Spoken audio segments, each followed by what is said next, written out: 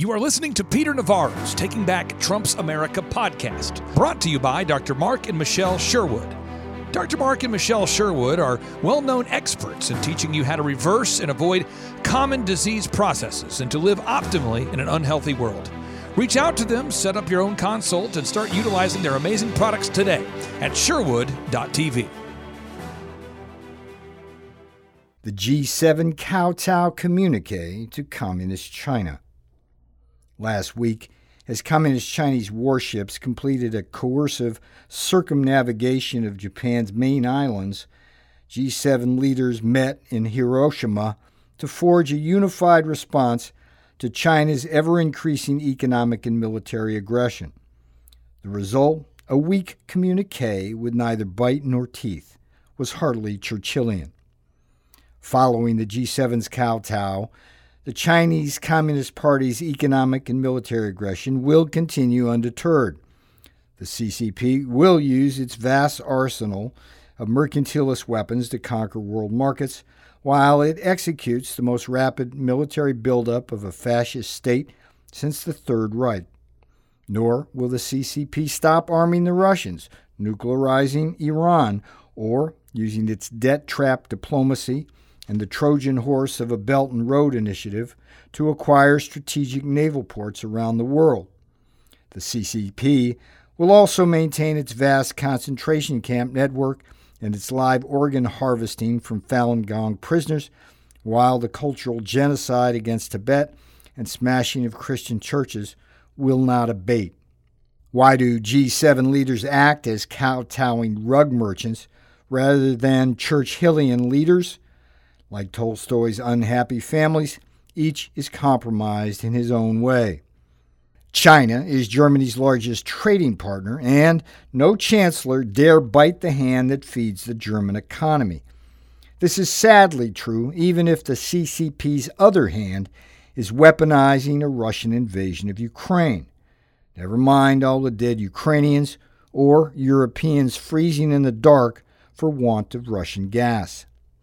In Italy, Communist China has bought up Italian firms faster than a Ferrari at full throttle, even as it seizes stakes in key Italian ports like Genoa and Trieste. Italy will soon reach a point where it will be impossible to say no to Beijing, and is likely already there. With Canada and France, it's as much a leadership problem as economic overdependence on China.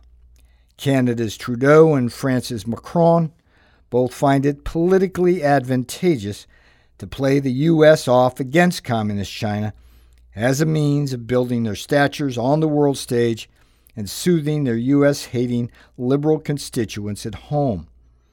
Canada's Trudeau has played this imperious anti-U.S. card incessantly since the Trump years. Most recently, Macron threw Taiwan's democracy under the bus, saying Europe can't blindly follow the U.S. lead and should avoid, quote, getting into crises not their own, unquote. Never mind the irony of Europe dragging America into their Russia-Ukraine fiasco. While the UK once called itself China's best partner in the West, the CCP's crushing of Hong Kong in violation of its agreement with the UK was an epiphany. At least for a period, UK leaders found enough backbone to formally block Huawei's 5G network and condemn the CCP for its human rights abuses. That said, pro-CCP prime ministers, from Tony Blair and David Cameron to Boris Johnson, have drifted in and out of 10 Downing Street. From election to election, you never know what you're going to get. President Biden came into the summit with neither the will nor a plan to crack down on CCP abuses and effectively abrogated U.S. leadership. This was a 180-degree appeasement turn away from President Trump's tough-on-China policies.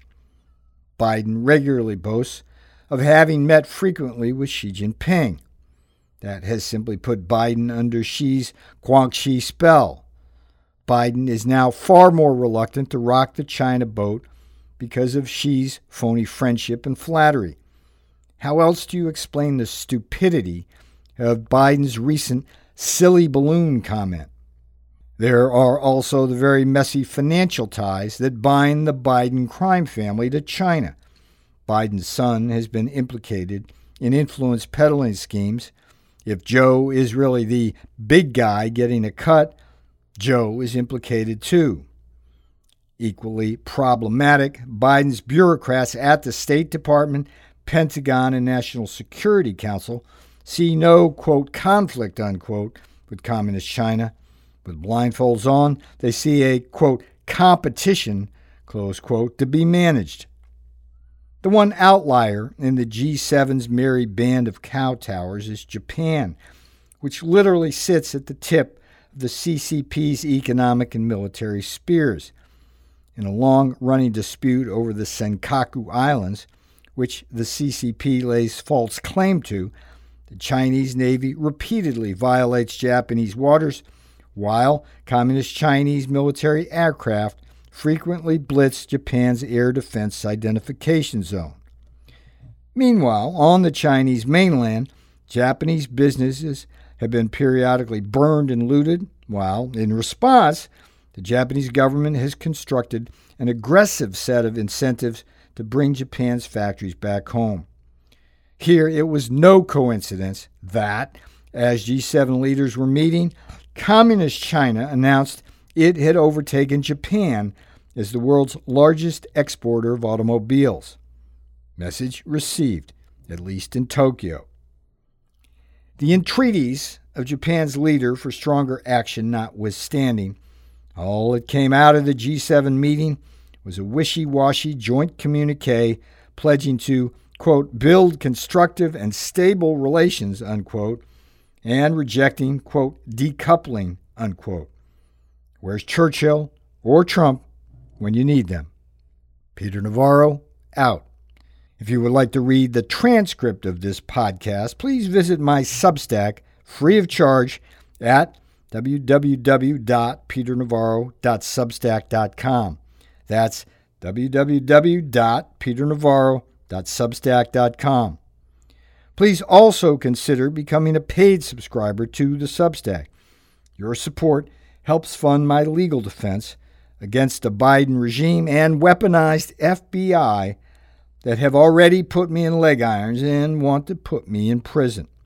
That's www.peternavarro.substack.com. Thanks for listening, and thanks for your support.